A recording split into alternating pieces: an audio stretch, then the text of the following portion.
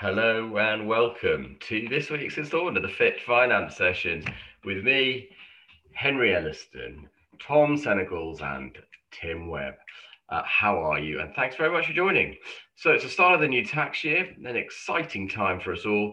And to celebrate that, we thought we'd just run you through the principal planning, the ideas that you might do to set up this financial year in the most profitable and tax efficient way possible.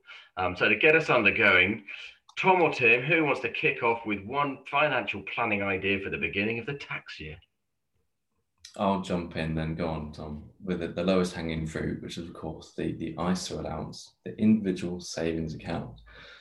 £20,000 each per tax year, tax-free environment to grow your money, tax-free source of income later on down the line when you come to retire. So clearly it's something that you want to be maximising if you can as early as possible throughout the tax year. The reason being to then give you as much time throughout the year for your money to be growing tax efficiently.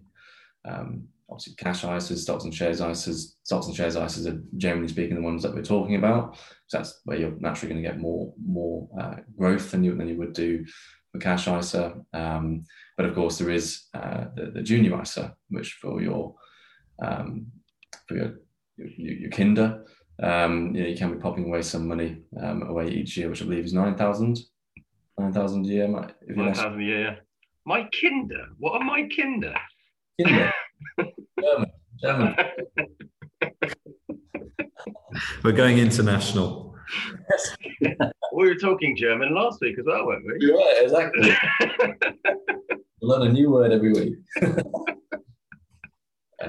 So yeah, ISAs, they have the taking, can't carry it forward. It's use it or lose it. So anybody listening that can do it, obviously, get cracking. Yeah. It's interesting what you're saying actually about the cash ISA, because the rates on cash ISAs are pretty much universally rubbish at the moment. But if you have got cash and you're just using it as an emergency fund, it's probably still worthwhile using your cash ISA, I'd suggest, just so at least you've got that money all wrapped up in the ISA, which then if you've got a bit more money in future years, at least then you can start to invest that cash ISA. And I think I saw that the Marcus account, the one that's offered by Goldman Sachs, is now offering an eye-watering 0.4% on a cash ISA account. Although you might need to already be in a client with them, so it's not for everyone. But anyway, it's exciting. Yeah. Casinos down that sort of return on the market.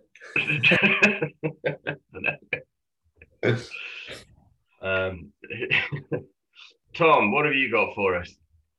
I think, well, I suppose on top of the ISA and junior ISAs, there are LISAs for young people who haven't spent all their money on avocados and Gucci trainers, because apparently that's all they spend their money on.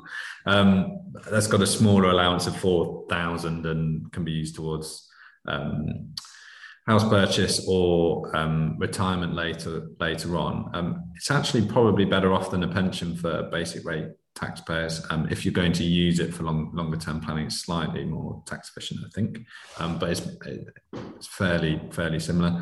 I think the other easy ones are capital gains exemption. If you're we tend to do those at the end of the tax year along with pensions, just because you're not quite sure what your gains are going to be. But if you are sat on some gains and you want to realise those shares and you're not using it every year, then that's something to do. But also, I think it's a time of just planning ahead and thinking, right, new tax year, I've sorted out whatever I needed to do last year, or if I've forgotten about it, maybe I need to be ahead of schedule. So things like chatting to an advisor to make sure I am going to use my pension allowances, things like venture capital trusts as well. They're often limited edition, shall we say, and that there's only so much subscription available, and the better ones tend to fill out sooner. They won't start opening till the autumn, but again, better to start getting the advice now, looking at what options are, and then you can be fully prepared and have the pick of the bunch, rather than the Ronald McDonald roll-up VCT fund. That's the only one left at the end of the tax year. So yeah, I think it's just about being prepared, and things are opening up. Bit of spring cleaning wouldn't go amiss. Yeah, absolutely. And actually, the other one that springs to mind that I suppose could be overlooked is the inheritance tax planning. And you've got a £3,000 allowance that you can give away from capital every year, but also you can go back 1 year. So if you didn't use your £3,000 allowance last year, now's a really good time to start thinking about whether or not your children have been kind enough to you over the last tax year and whether or not they're deserving of £3,000 from you. But yeah, no, really good points there, guys. Thanks very much. So just a quick episode for this week, I think.